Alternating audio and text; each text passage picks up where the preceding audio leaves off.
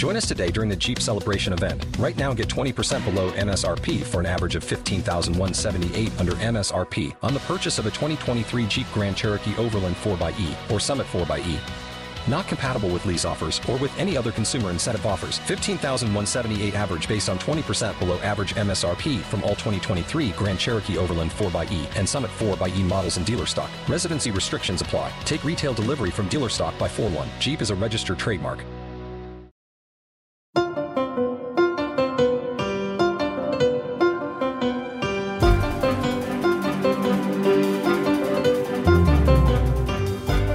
Welcome back to Hashtag Sisters-in-Law.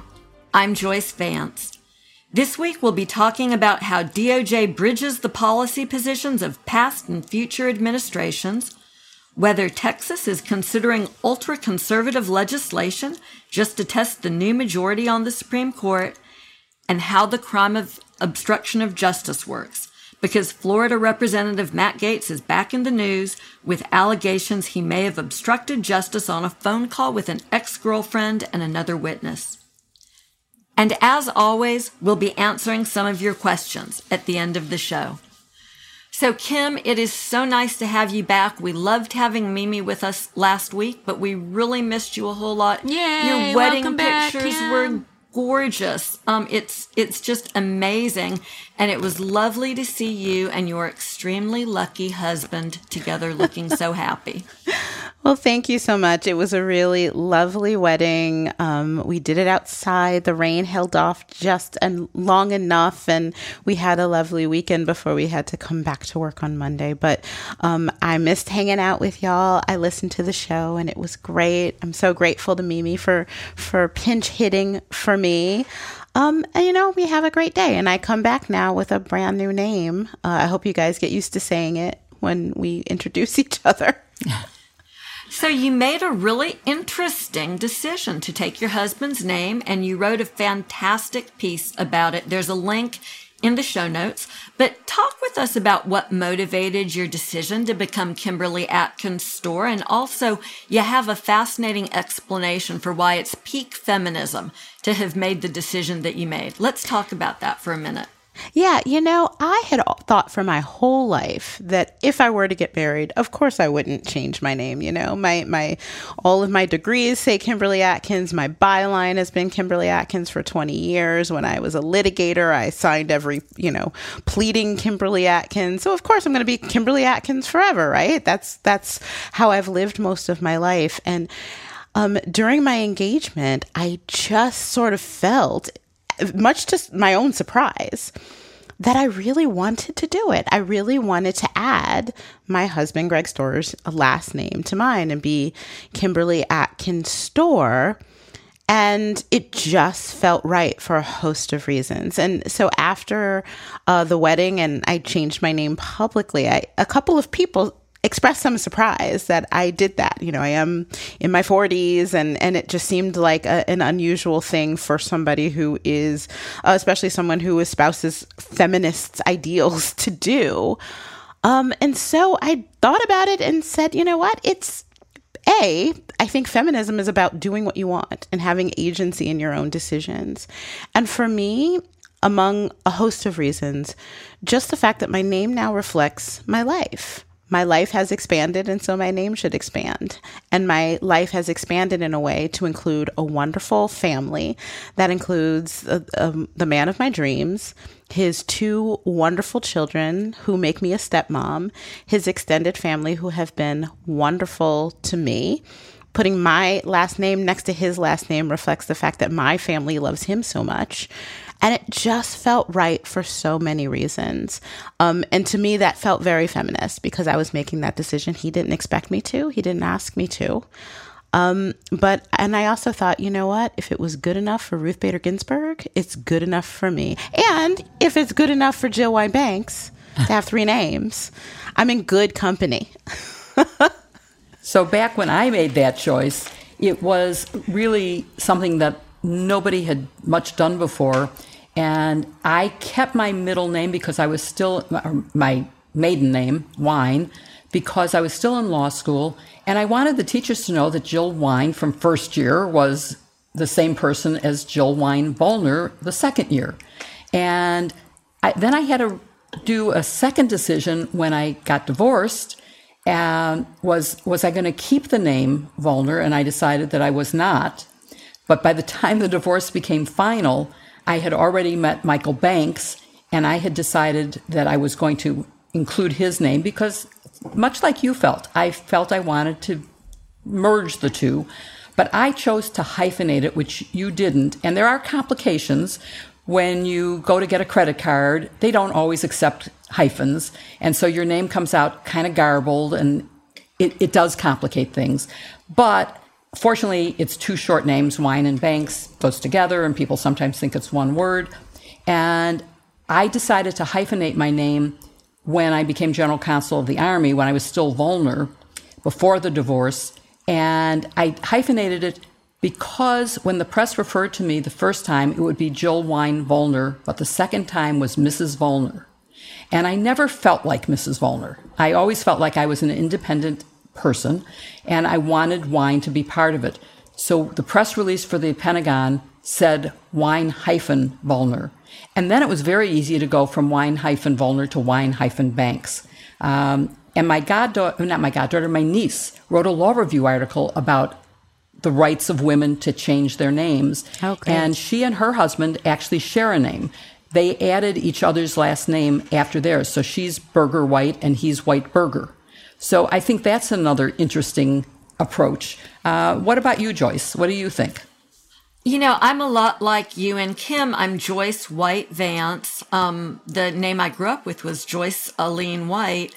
And I sort of missed my Aline, to be honest. I was often called Joyce Aline by my closest friends.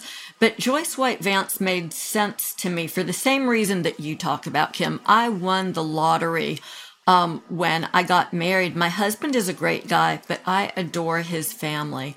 And my mother-in-law, who I still miss, was incredibly warm and welcoming. She was so happy to finally be getting a daughter. She had 2 boys. And so I felt like they were becoming a part of my life. I had never thought about changing my name.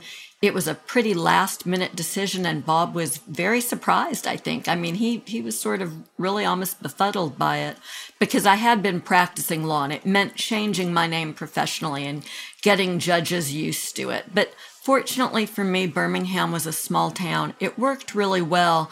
And now I'm really glad that I have sort of the commingled names. It's worked out great. Barb, what about you? Well, I am, I guess, the outlier here. I have kept my maiden name. McQuaid is the name I was born with.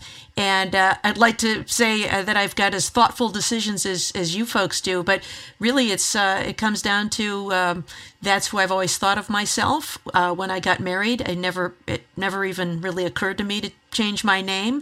My husband said he wouldn't expect me to. And so I didn't. It does create some obstacles in life, especially when you have kids. Certainly I've been called Mrs. Hurley many times, especially by friends of my children, other kids. And sometimes my husband gets called Mr. McQuaid, but we both try to handle it graciously and just roll with it. And we're fortunate enough to live in a university town where there are lots of parents with different last names, lots of families with 2 moms and 2 dads. So my decision to keep my name is not too unusual in my community. But I know it's different depending on where you live. But I agree with Kim, and I thought her piece was very thoughtful, which is it's about respecting an individual's choice. And there are a lot of ways to do that. In fact, my own name, McQuaid, is really a relic of the patriarchy as well, because it's my dad's name and it's the name that my mother took. So there's no real good, one correct answer here. So I think you have to make a decision that works for you.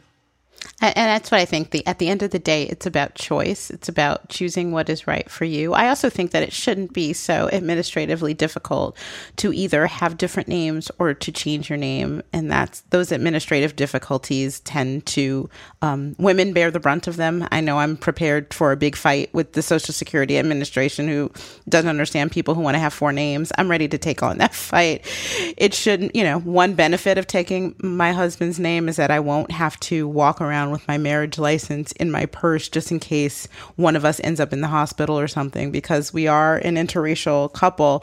And so frequently people don't realize that we're a couple. And I fear that if something happens to one of us, it will be difficult for the other to get into the hospital if we had different names, if we couldn't prove that we're a spouse. That's so interesting. At a future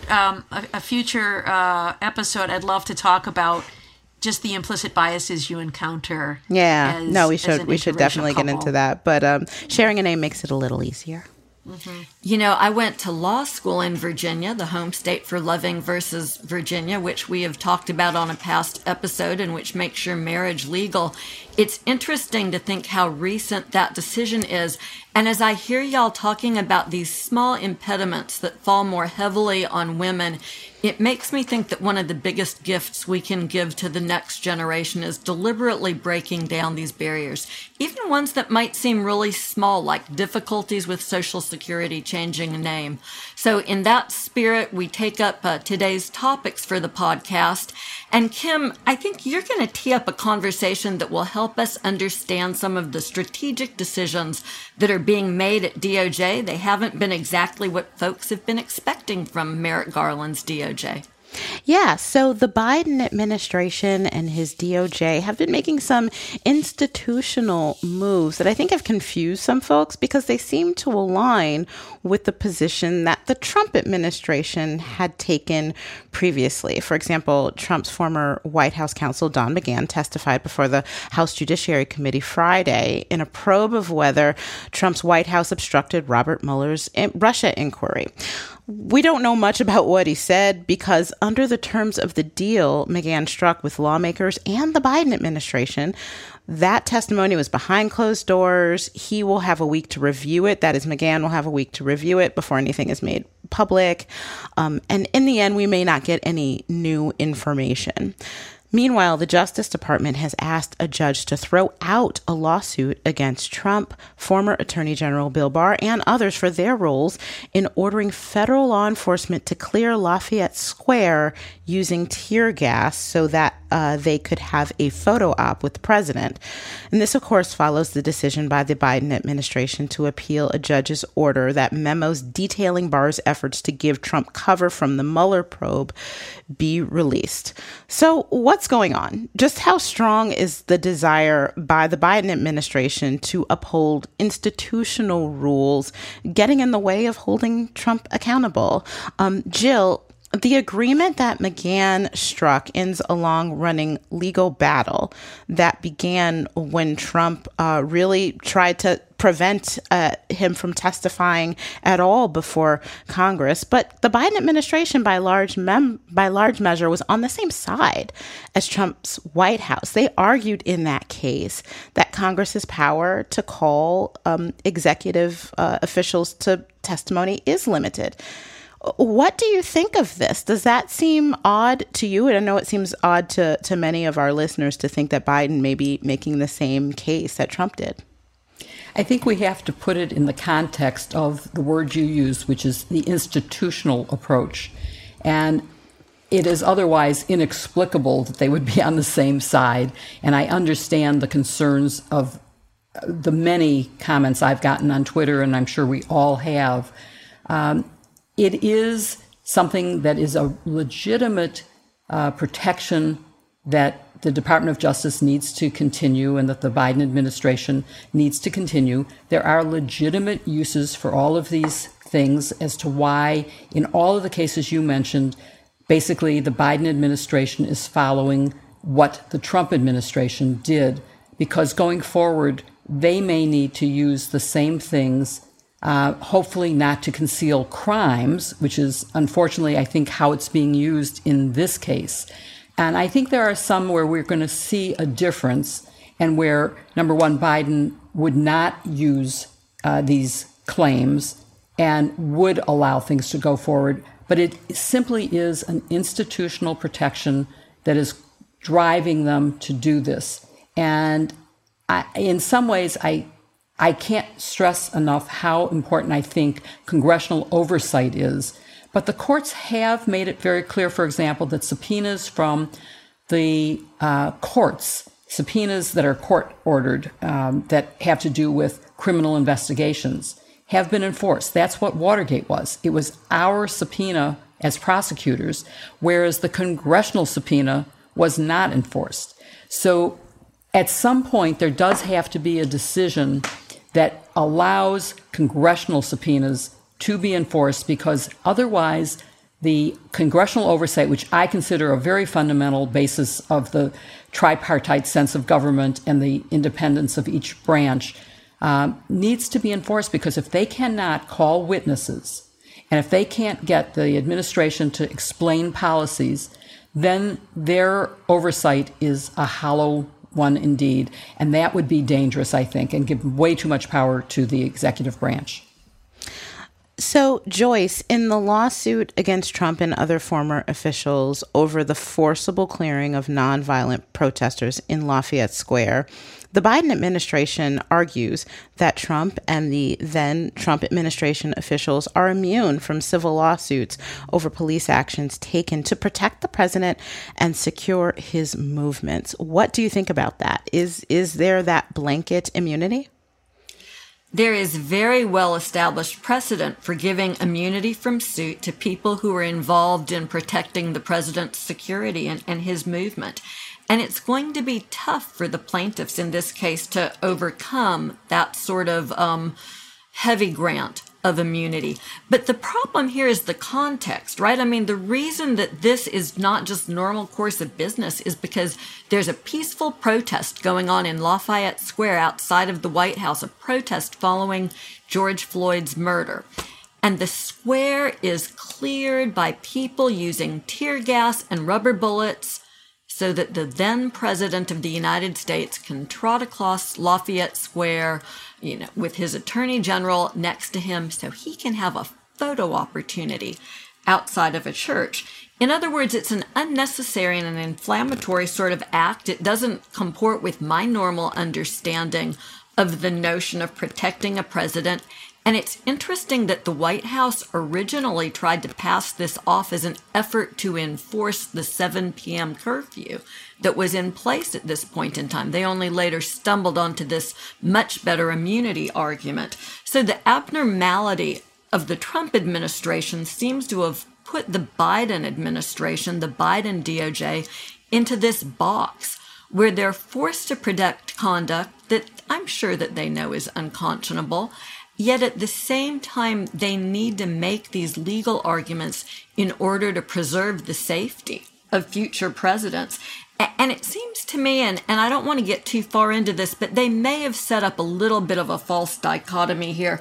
It seems to me that you don't have to have this binary choice where either you can hold the Trump administration accountable for misconduct or you can protect democratic institutions. I think that there has to be something of a balancing act. And I think that this new administration is capable of nuance, and we should give them a little bit of a breathing space, because one of the ironic positions that they take here is that the lawsuit should be dismissed because Trump is out of office, so we don't have to fear a repetition of this kind of misconduct. And I mean, it's possible that the former guy could return, or that somebody like him could return to office, and we are going to have to find a better way of balancing the rights of peaceful protesters against someone who just wants to have a photo op in front of a church.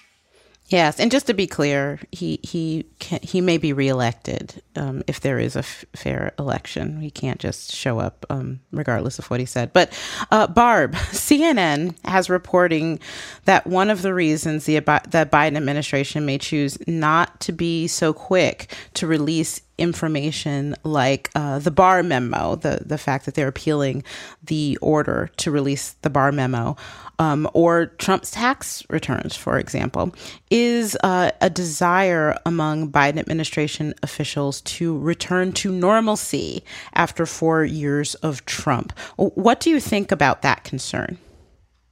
Yeah, I think this this idea of normalcy for the sake of normalcy is not likely what's going on at the Justice Department. You can imagine Justice Department lawyers sitting around the table deciding what position that ought to be taken on particular questions. And I don't think normalcy is something that comes into the conversation when they're discussing the pros and cons of a decision. I do think that they are thinking about things like protecting the rule of law and protecting institutional interests, even if those interests might tend to favor the Trump administration. I think they have to consider that when they take a position, that position will be used as precedent in future cases. And so they are likely wary of taking a position now that comes back to bite this administration later. So as Jill was discussing executive privilege, that's a legitimate privilege. There's an institutional interest in protecting executive privilege. It promotes candor from aides giving advice. If people did not think that their conversations were protected, they might feel a chilling effect on giving unfettered advice. And so there are some important interests there. But, the one thing that has bothered me about the position they've taken on some of these things, especially that Barr memo that they continue to protect, is, of course, there's an exception to the privilege when it is used to shield a crime or a fraud. And to the extent the Trump administration is hiding behind the privilege to conceal misconduct, then the privilege should yield. That's the institutional interest here, and DOJ should acknowledge that. And so, your question about whether DOJ is trying to promote normalcy, I doubt that's the goal, but I do think they are likely wanting to promote sort of that traditional role of independence at the Justice Department, that DOJ makes legal decisions free from politics. So maybe there is some political value in exposing the dirty laundry of the Trump administration, and there may be some in the Democratic Party who would love to see Trump's secrets exposed. DOJ does have an interest in making decisions without regard to party politics, even if that means frustrating the party of the president who appointed them, because what you don't want is to set a precedent that in every administration, the new president reveals all of the privileged conversations of his predecessor for the sake of scoring political points.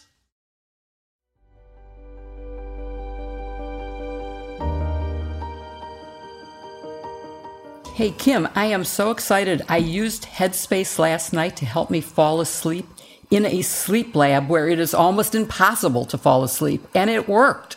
I was wired up with all kinds of wires, and Headspace just put me in the right place to fall asleep. What about you? Have you been using it? Wow, that's really impressive. Yes, I have been using it. There are some stressful things happening in the world. Re-entry post-COVID is a little stressful for me. The days leading up to my wedding got a little stressful.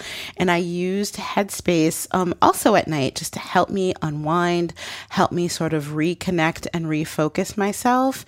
And I think that it helped a lot. I'm really glad that I have that resource at my fingertips. And Headspace makes it easy to build a life-changing meditation practice with mindfulness that works for you, anytime, anywhere, to give you a daily dose of guided mindfulness meditation in an easy-to-use app. And it's not just for falling asleep. You can use it to take a stress break during the day. If you're overwhelmed, if you have trouble falling asleep, but even during the day. What about your wild kids? Headspace has a 3-minute SOS meditation just for you. Their approach can reduce stress, improve sleep, boost focus, and increase your overall sense of well-being. Headspace's benefits are even backed by 25 published studies, 600,000 5-star reviews, wow, and over 60 million downloads. You deserve to feel happier, and Headspace is a meditation made simple. Just go to headspace.com/sisters. That's headspace.com/sisters for a free 1-month trial with access to Headspace's full library of meditation for every situation. This is the best deal offered right now, so head to headspace.com/sisters.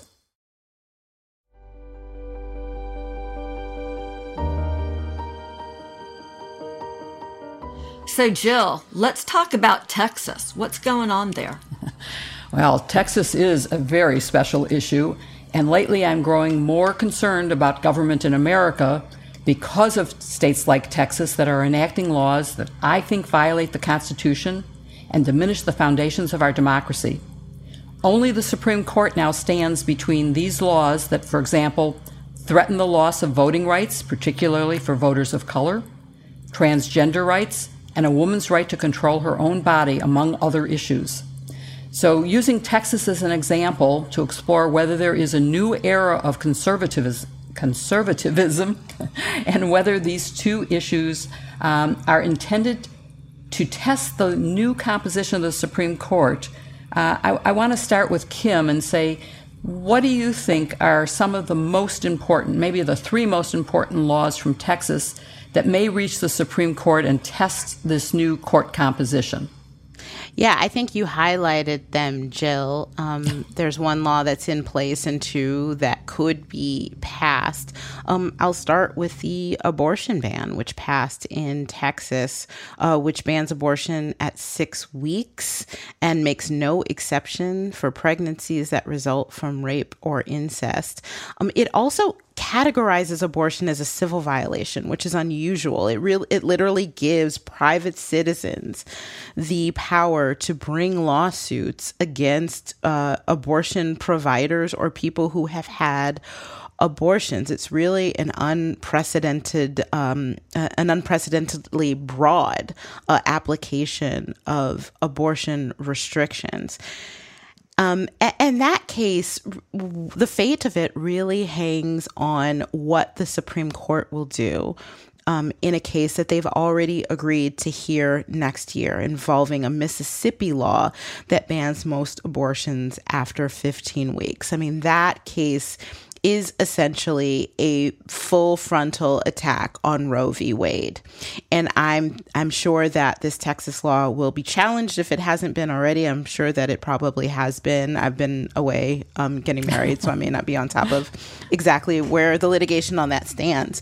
But I'm sure if it hasn't been challenged, it will be. And what will likely happen is the challenges to that, whatever the lower court may do, will be put on hold while they wait for the Supreme Court to decide whether or not they're going to take up the decision of whether to potentially overturn Roe v. Wade, and depending on what the outcome of that case would be. So that's probably not going to happen until about a year from now, when that decision will come out and we'll know whether Roe still lives in this new 6-3 Supreme Court.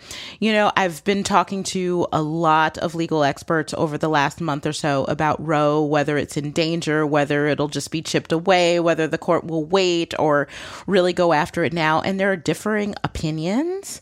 I think that it is quite possible that with the 6-3 majority, and with the Chief Justice having made his own views about Roe v. Wade clear and not having that same sort of concern that he has expressed in the past over things like Obamacare, and not wanting the court to seem like it is a political tool to overturn certain legislation. I think with this is different. I think if you have a strong majority of people who think that Roe v. Wade was wrongly decided in the first place, it is a very real possibility that it may fall. And what will happen is you will have some states like Texas and Mississippi who will pass really broad restrictions, and you'll have other states like, you know, Massachusetts, where my paper is, and other places who pass strong protections for abortion.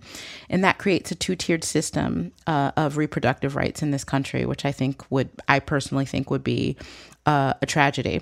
Another law that we're looking out for is a law that was thwarted by Democratic state lawmakers, at least for now. And that would ban transgender girls from participating in team sports. I know Texas Governor Abbott vowed to sign that, but I can't, just off the top of my head, and I would love to hear what y'all think later, I can't imagine how that is constitutional. That just seems patently unconstitutional on its face. The fact that it bans transgender students from doing anything after the Supreme Court in in a case that involved employment discrimination, which is a different statute, but still dealt with text that made gender discrimination illegal. After that case, and the fact that it targets transgender girls specifically, if that's the law that passes, I just think that is a clear case of gender discrimination under state and federal constitution, and I just don't see how that would pass. But, I would hope that lawmakers in Texas and across the country would instead really focus on young people to teach them the importance of really embracing anti-hate policies and really remembering that among all Americans, that transgender people, particularly transgender women, are so much more likely to be victims of hate crimes, that hate crimes against transgender Americans skyrocketed in 2020, and the vast majority of them, of assaults and murders, were committed against transgender women. And that's what I hope that young people are taught that that is the danger that transgender girls face as they enter womanhood, and taught that that is something that they should fight against instead of buying into the stereotypes that help perpetuate that kind of biases. And of course, there are also voting restrictions that Texas is trying to pass, right? If they do pass these really severe restrictions on voting that we've seen in a number of states, that would also depend on a pending Supreme Court case that will be decided by the end of the month, that will set a standard by which challengers to such laws would have to prove that they're racially discriminatory. It will be harder after the Shelby County case from 8 years ago to make that case if the Supreme Court just sets too high a standard for plaintiffs to prove in order to throw these kinds of laws out after they're adopted. Shelby County gave the Department of Justice an opportunity to review these laws before they were adopted, and prevent them from going into place if they were discriminatory. That is harder now. It could be even harder after these cases. So a lot of this depends, Jill, on what the Supreme Court does this month, what the Supreme Court does a year from now. But I don't think that it looks good. I don't think that the Supreme Court is necessarily a body that can push against these laws if they do pass. So that was a great answer, Kim. And before I turn to Joyce, who is our appellate expert, I want to point out that Texas is advancing a bill that would block access to gender-affirming health care, which is another way they are aiming at the transgender community. And you mentioned young people, and we have to give a shout out to a Dallas high school student, the valedictorian of her class, Paxton Smith, who substituted her originally planned valedictory speech to speak out against the abortion bill in Texas. And I think it's time now that the younger generation takes over that issue. But Joyce, I wanted to ask you about what impact you think the new makeup of the court will have on the outcome of these 3 laws, or 4 laws, because we've mentioned at least 4, and other challenges, and whether you think that this is a test. But really, what do you think the outcome is going to be on these under this new court? So something that I learned as an appellate lawyer is that my crystal ball is really, really bad. But I'm going to go out on a limb here because there's no denying that this is a new Supreme Court. Trump got the ability to put 3 new justices on the court. They are all deeply conservative.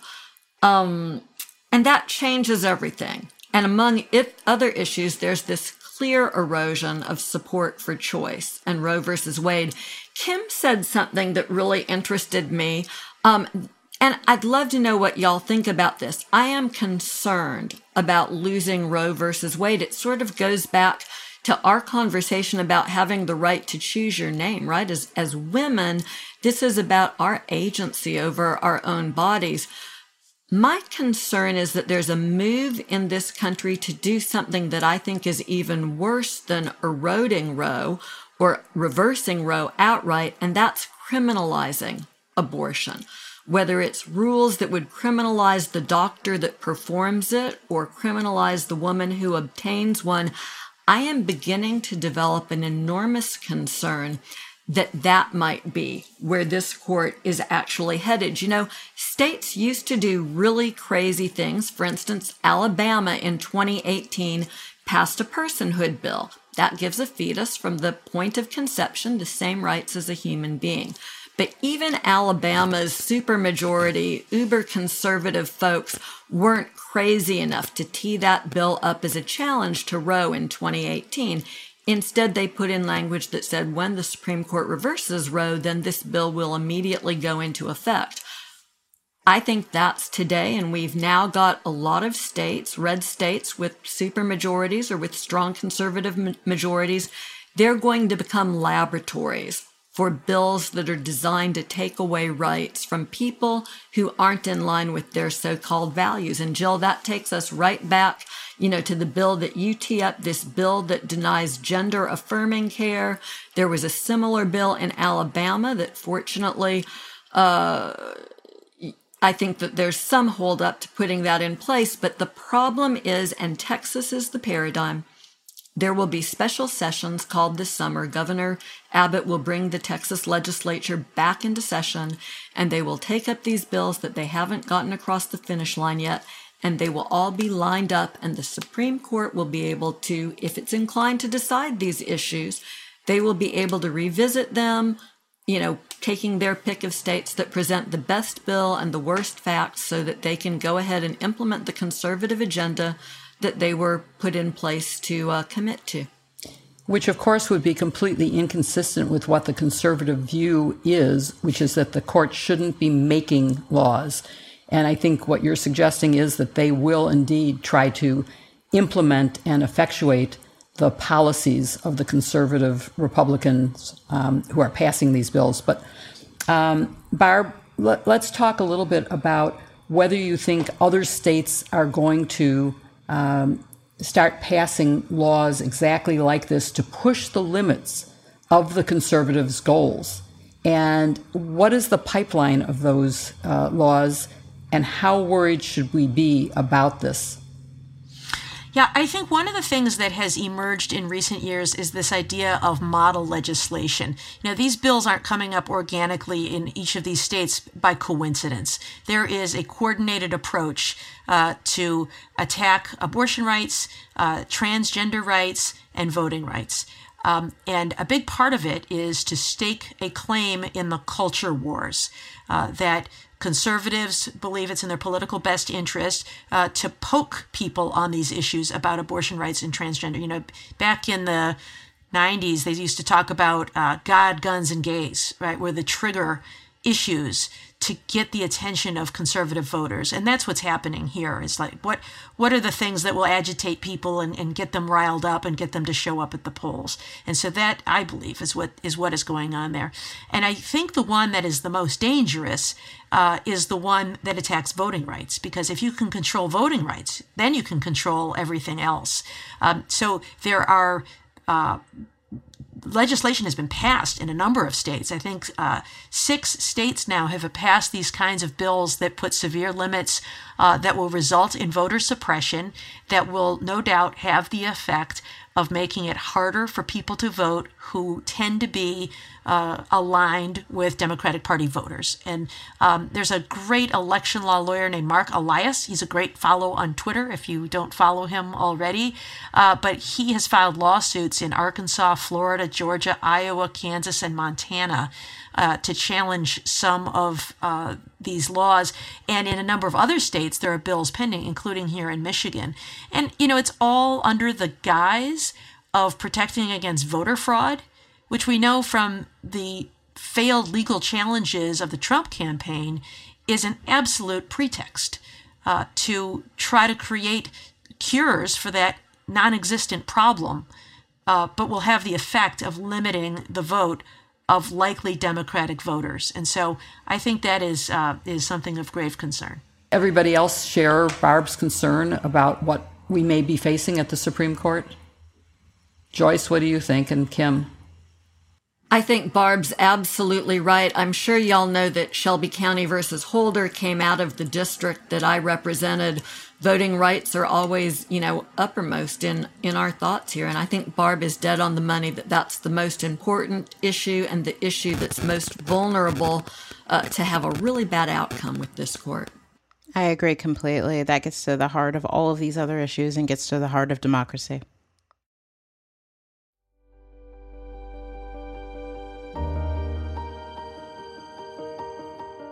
Hey, Joyce, is your husband still cooking up all of those HelloFresh meals? He is. Last night we had HelloFresh Gorgeous Grains Faro Bowls, and the amazing thing is all three of our boys were here. Everybody ate them. Everybody loved them. It's so rare that we all agree on a meal.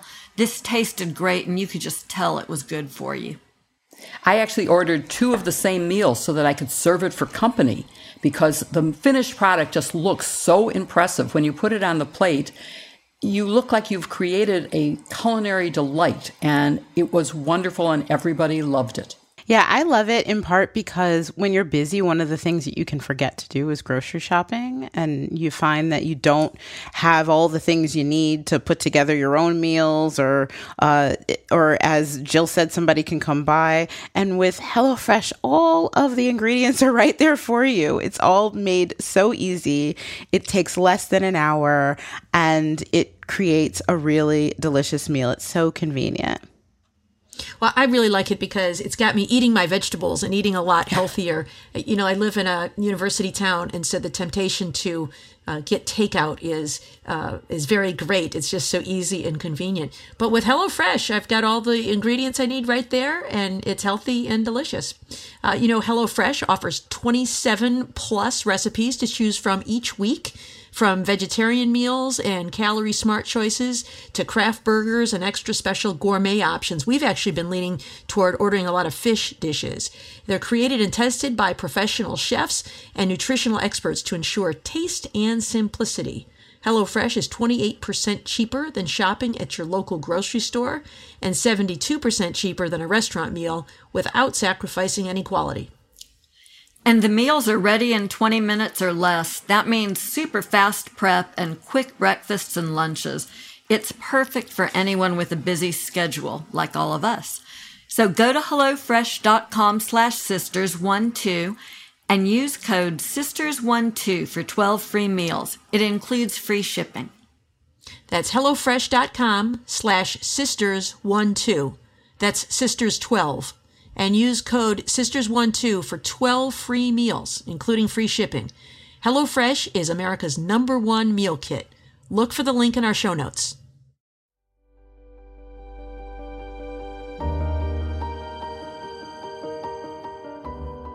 Matt Gaetz has been cropping up in the news like clockwork recently, and he's back again, right, Barb? Yeah, he's back. A few weeks ago he was in the news because there was this reported investigation into sex trafficking.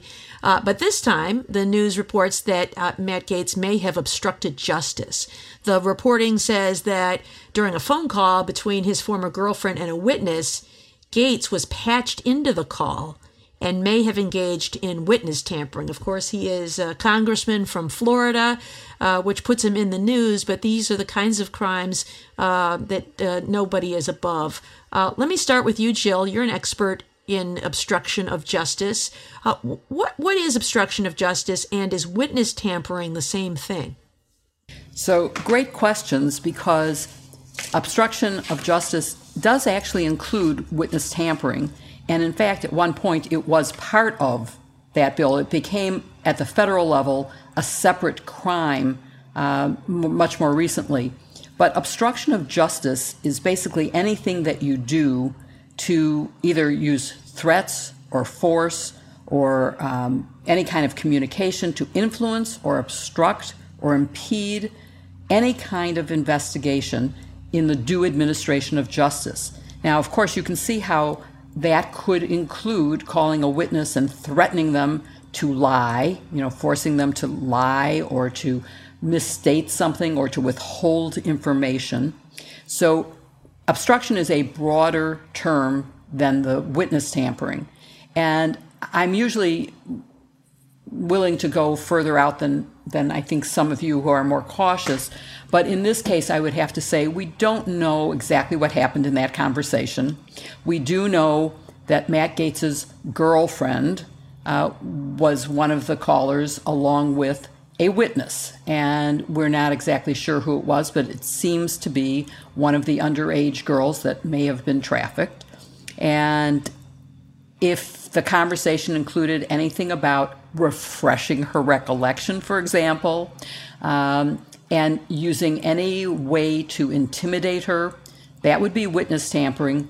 But because there is an ongoing investigation, it would also be obstruction of justice. For obstruction of justice, there has to be a specific intent to obstruct and to interfere with a judicial proceeding that actually exists. It can't be something that is, forward thinking. So during Watergate, if Donald Trump, I'm sorry, guys, if Richard Nixon, I guess I see a parallel there. If Richard Nixon had burned the tapes before we subpoenaed them, he might have gotten away with it. It wouldn't have been obstruction of justice. But the minute we subpoenaed them, if he destroyed them, it was obstruction of justice. So that's one of the things you have to keep in mind, is that there has to be some active investigation that would call for the evidence when it is an obstruction case. Whereas witness tampering doesn't necessarily have to be a case. It could be something that, you're thinking about and you're trying to get the witness to go the way you want them to go. So that's the difference. It could be included, or it could be two separate crimes. And it's not clear whether it would be duplicative indictment if you indicted for the same exact conduct for both of those crimes. That hasn't quite been decided that I was able to find in looking for it today. Well, of course, the facts will matter there. But Kim, just talking about the significance of obstruction of justice, we sometimes hear those who are under investigation for obstruction dismiss it as a, quote, mere process crime. What's your reaction to that characterization? Yeah, we have heard people who are either facing obstruction charges or potentially facing them. People like Rudy Giuliani saying, it's a process crime, trying to downplay it to say, to make it seem like, this is just a technical thing and it's not really important. Well, first of all, let's start with the fact that it is a crime. It is a criminal offense. And it's really important because, yes, it is a process crime, meaning that it is a crime against the judicial process itself. It is meant to stop people once there is any sort of judicial process, any investigation by prosecutors, once that's underway, to stop people from purposely and intentionally getting in the way of that, which is really important. Just as Jill said, it's about preventing people from impeding or influencing or obstructing the ability for the process of justice to take place. And it is illegal in both federally and in all 50 states in the District of Columbia, and includes things like witness, victim, or informant tampering or intimidation. It includes things like altering or destroying or falsifying records. And it includes misleading conduct. And it also, it doesn't require that a person be involved, much less guilty of whatever the underlying crime that's being investigated is, which is really important, which shows why this is so important. The investigation can have nothing to do with you, but you can step in and still create an illegal act by trying to obstruct that investigation. And I think a good example of that is Donald Trump in the Mueller investigation. There was no actual evidence at the time that he began doing the 10 things that Robert Mueller detailed in part 2 of the Mueller report that indicated instances that he very well could have illegally obstructed justice. At that time, there was no official statement that he was the subject of that investigation into Russian interference into that election. Certainly, the Senate declined to convict on an impeachment article, based on that. But it doesn't mean that it wasn't illegal. So that's something that I think our listeners can understand, that you can still, sometimes it's not the crime, it's the cover up. Mm-hmm. Yeah, absolutely. Barb, if I could just add to that, because I think, to me, the prime example, of course, is Watergate, where exactly as Kim said, it is the cover-up, not the crime. There's no evidence that Richard Nixon knew about the break-in at the DNC before it happened. But he found out that as soon as it happened, and he got involved in the cover-up, and the case became one of the cover-up and obstruction of justice, which included witness tampering, payment of hush money, and all sorts of things like that. So it isn't the underlying crime that he was guilty of. He was guilty of abusing his power as president to stop an investigation. Yeah, it's, interfering with that quest for the truth that is the crime. And so, well put. Joyce, what about the consequences? What are the possible consequences of charges for obstruction of justice? So they're serious, and they should be. I always think that Bob Mueller got this exactly right when he was talking in the wake of presenting the Mueller report to the Attorney General, to then Attorney General Bill Barr. And he said this about obstruction. He said, "It strikes at the core of the government's effort to find the truth and hold wrongdoers accountable." And that's why these efforts to pass it off and dismiss it as though the words process crime don't mean anything, that's why it rings so hollow. Congress takes this crime seriously, and so do prosecutors, and it has serious consequences for a defendant who's convicted of it. For instance, the portion of the obstruction statutes that are specific for witness intimidation carry a heavy penalty. There's a 20-year statutory maximum in one of these statutes. And usually we talk about statutory maximums, and we're careful to remind our listeners that there's also something in federal sentencing called the guidelines, which is a calculation that's done that actually gets closer to the actual sentence. And that's often lower than these very high statutory maximums. But I tried to do it, and look, I was doing it blind because as y'all have pointed out, we don't know precisely what the conduct is here. This phone call is still opaque. So I did a very rough calculation.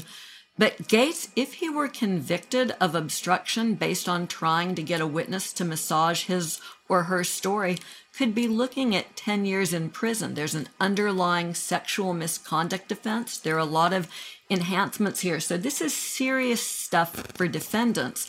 But even beyond that, and Barb, this is a conversation that you and I have had in the past, obstruction can be really helpful to prosecutors in building their case against a defendant, because people don't tend to obstruct justice or to try to obstruct justice unless they've got something to hide. And it helps prosecutors establish consciousness of guilt.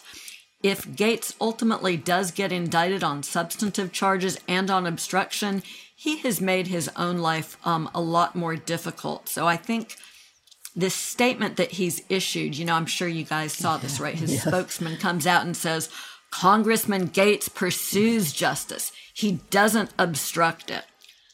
Well, Gates may live to really regret having issued that statement, because if I'm the federal prosecutor trying this case, in closing argument, I'm going to cram that down his throat. And every effort that he makes to present himself as a purveyor of justice is going out the window on this charge of obstruction.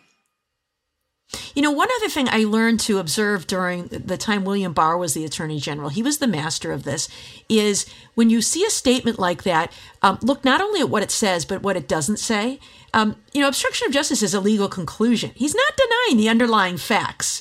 He is just saying, it doesn't amount to obstruction of justice. And so I think this is an interesting one to see the facts as they shake out. And as you say, Joyce, not only are there significant criminal penalties, but this idea of consciousness of guilt, that the motivation for telling somebody to change their story or to remember things differently is because the truth will be damning for them. So it's an interesting point.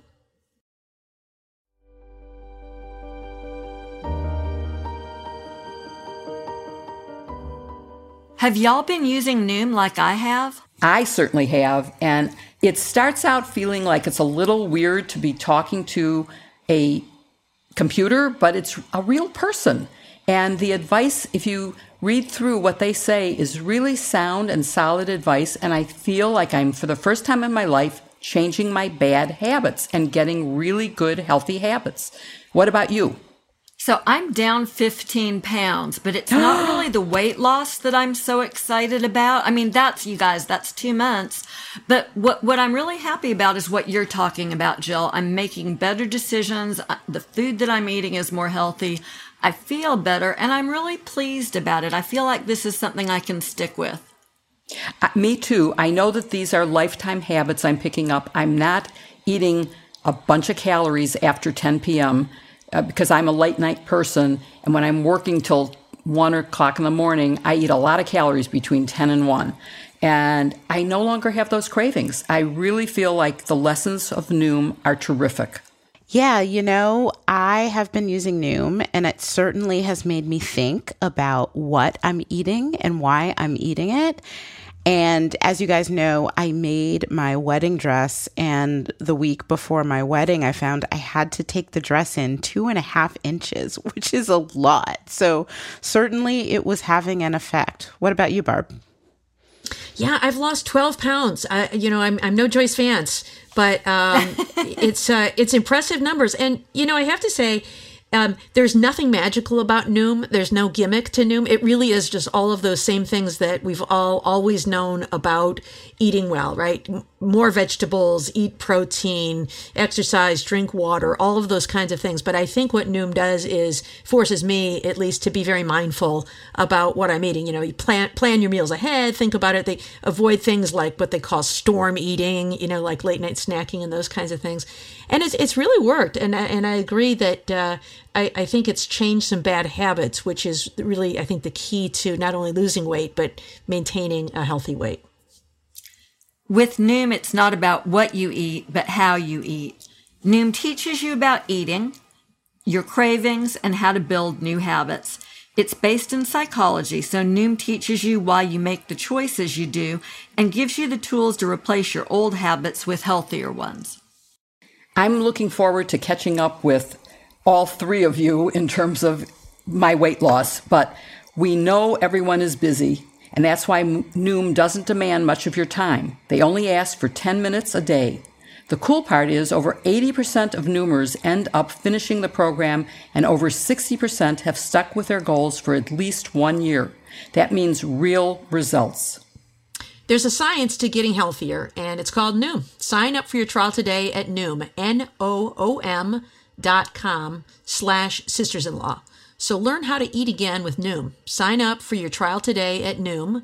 That's NOOM.com/sistersinlaw. Ready to learn how to live healthier? Sign up for Noom today at NOOM.com/sistersinlaw. We'll see you at your goal line.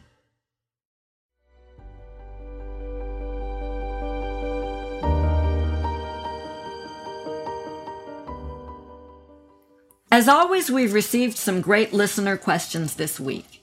If you have a question for us, please email us at sistersinlaw@politicon.com or tweet using the hashtag sistersinlaw. If we don't get to your question during the show, keep an eye on our Twitter feeds throughout the week where we'll answer as many of your questions as we can, or they may even show up as a segment in a future episode. Our first question today comes from @DDStasa on Twitter. She asks for our reaction to Paxton Smith's valedictorian speech and the implication for these state laws assaulting Roe versus Wade. Well, I'll start because I'm one who's been encouraging young people to get involved in this issue. It's one that I have been involved in for more years than I care to mention, and that I think it's now time to hand off to a younger generation.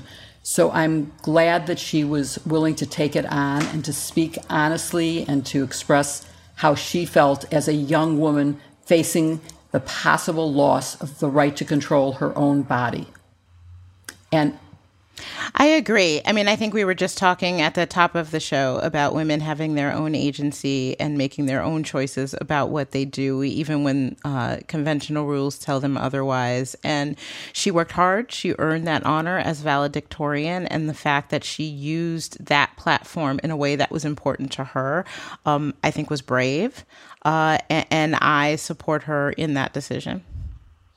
All right, I'm going to dissent here from the group. My friend Mojo, who is an avid listener, says we agree with each other too much. But I disagree with both of you in this instance, although I do agree with the substance of her message. And it is good to see young people taking up the mantle of reproductive rights. I just think this is the wrong forum. I mean, what if you asked someone to do a reading at your wedding and you all agreed that it would be a particular poem or a particular Bible verse, and then the moment comes, you've got 200 guests, at the church ready to go, and instead the reader starts talking about their views on gun control as an intrusion on our Second Amendment rights to bear arms, or as an opportunity to share her views about denouncing transgender rights. I'd say, could you please take your message elsewhere? You're entitled to your opinion. But I think there's just a little bit of arrogance and selfishness to hijacking an event to say what you want to say, what's on your mind. I mean, write an op-ed, post it on Twitter, put it on YouTube, whatever you want. But, I know she had this captive audience, but it got people's attention, but it did because it was so rude. So that's my old-fashioned view, I suppose. I'm all in favor of her on the substance, but not the process here. I'm going to respectfully disagree with you, Barb. I think she earned the right, and I appreciated that she actually took time to explain why she was doing it. And there's an element here of a woman being told what she can and can't do, right? She could not have gotten the abortion speech approved past the folks at the school. And that, I think, is part of what's going on here. This is speaking truth to power in a situation where it might be uncomfortable, where a lot of people may not have agreed with her on the substance. And she nonetheless had the courage. I think Kim says it just right. She was brave. And she seized the moment and she expressed her views. And that, I think, is what we all have to encourage people to do. I'm aware of your comment about time and place, but so many valedictory speakers take on difficult sorts of topics. They express views that maybe the entire audience doesn't agree with. What makes this situation stand out to me is that she could not have gotten the speech that she gave approved. And she saw that as a fundamental wrong, and that's why she handled it the way she did. Would your opinion change if she had instead talked about why transgender rights should not be respected, or why we should not control gun possession in certain circumstances, or assault weapons? It's a really good question, because I think what you're asking is, do I only agree with her conduct because I agree with her views? And so my answer is going to be, had she taken, let's just say, an anti-trans position, I would have disagreed with her in substance. I still would have applauded her willingness to express views. It's why we protect the rights of the Nazis to parade through Skokie. It's why the ACLU files lawsuits. We should be able to express views in this country if we have earned the platform, whether our views are popular and whether I share them or not. I mean, that's what this country is all about, is that marketplace of ideas.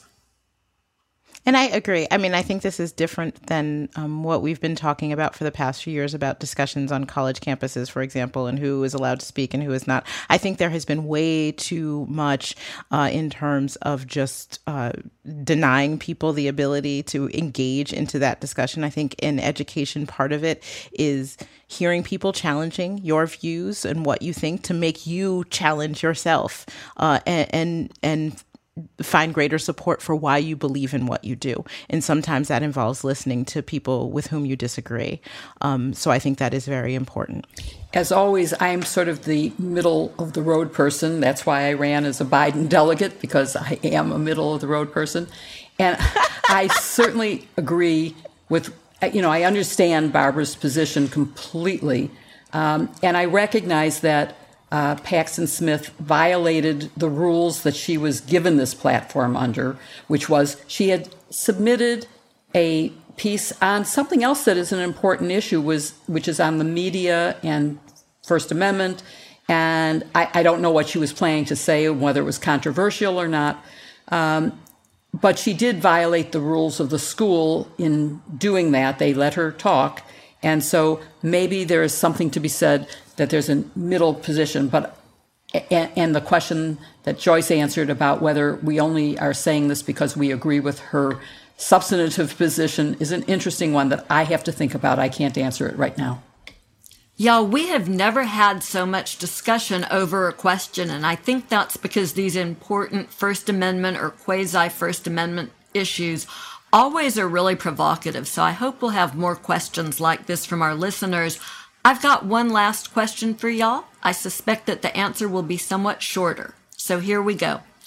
Also from Twitter, Maxine Brown Roberts asks, how could Trump be reinstated? Should we all say it unanimously? The answer is he can't. That's what I was going to say. Should we all say in one, two, three? He can't. He can't. He can't. There's absolutely no mechanism in American democracy that would allow someone who lost an election to be quote unquote reinstated. If he actually believes that, which I know there is reporting that he does. Honestly, I was just coming back again from my honeymoon, and I saw the headline that he believed that he could be reinstated by August, and I thought he meant Twitter. Like, it's just so absurd. He might rather be reinstated on Twitter than have the presidency back if you gave him his druthers. I mean, he has the right to run for election again in 2024, of course, but there's no way that he can just be put back in The only way it could happen is if I was wearing my Alice in Wonderland pin and he fell down the rabbit hole. Otherwise, it's not going to happen. I think that's all of the answer that question deserves. Thank you all for listening to Hashtag Sisters-in-Law with me, Joyce Vance, Barb McQuaid, Jill Winebanks, and Kimberly Atkins Storr. Don't forget to send in your questions by email to sistersinlaw@politicon.com or tweet them for next week's show using Hashtag Sisters-in-Law. And please support this week's sponsors, Headspace, HelloFresh, and Noom. We hope you'll love them all as much as we do. You can find their links in the show notes. To keep up with us every week, follow Hashtag Sisters-in-Law on Apple Podcasts, Spotify, or wherever you listen. And please give us a 5-star review. We love to read your comments. See you next week with another episode. Hashtag Sisters-in-Law. Do you know the Obamas? Do you know the Obamas? Do you know Oprah? Oprah emceed an event for me when she was just starting out. So I don't think, I knew her. Oh my gosh. And my best friend was married to a member of the Senate, the state Senate, when Obama was in it. So we used to have dinner together. And Obama, I never really connected with. But the first time that I met Michelle, which was before that, was when I was at CPS. And she came over because we were trying to do a partnership with the University of Chicago, where she was at the time. And I had never heard of her. This is a long time ago, guys. I'd never heard of her. And I found my notes when I retired from CPS of that meeting, which was my first week in the office. And I spelled her name O''Bama. She's Irish. Sorry. That's classic. Sure, why not? I thought she was awesome. I saved the notebook because it is so classic. It's hilarious. I really did great. it twice, totally guys. I did it with, Barbara, you're the one who knows sports. Franco Harris, who was a football player for the Cleveland Browns, I think. Mm-hmm. And I worked Pittsburgh with Steelers. Franco Harris. Franco Harris, right, exactly. I thought it was Frank O'Harris. Oh, yeah. That's great. He was coming to meet me, and I said to my secretary, after I say, hello, Mr. O'Harris, what do I say to him? I don't know anything about football. She said, stop, you don't call it Mr. O'Harris. His name is Franco Harris. That's so funny. So I have an Irish thing in Chicago. Without the ones like you, who work tirelessly to keep things running, everything would suddenly stop. Hospitals, factories, schools, and power plants, they all depend on you. No matter the weather, emergency, or time of day, you're the ones who get it done. At Grainger, we're here for you with professional-grade industrial supplies. Count on real-time product availability and fast delivery. Call, clickgrainger.com, or just stop by. Grainger, for the ones who get it done. With LinkedIn Jobs, we tap into a network of more than 1 billion professionals to help you find quality professionals quickly and easily for any role you need. Marketing wizards? Found them. Software engineers? Found. That project manager I could never seem to hire? And found. LinkedIn Jobs quickly matches your roles with candidates with the right skills and experience. In fact, 86% of small businesses get a qualified candidate within 24 hours. Post your first job for free and get started at linkedin.com/spoken. That's linkedin.com/spoken. Terms and conditions apply.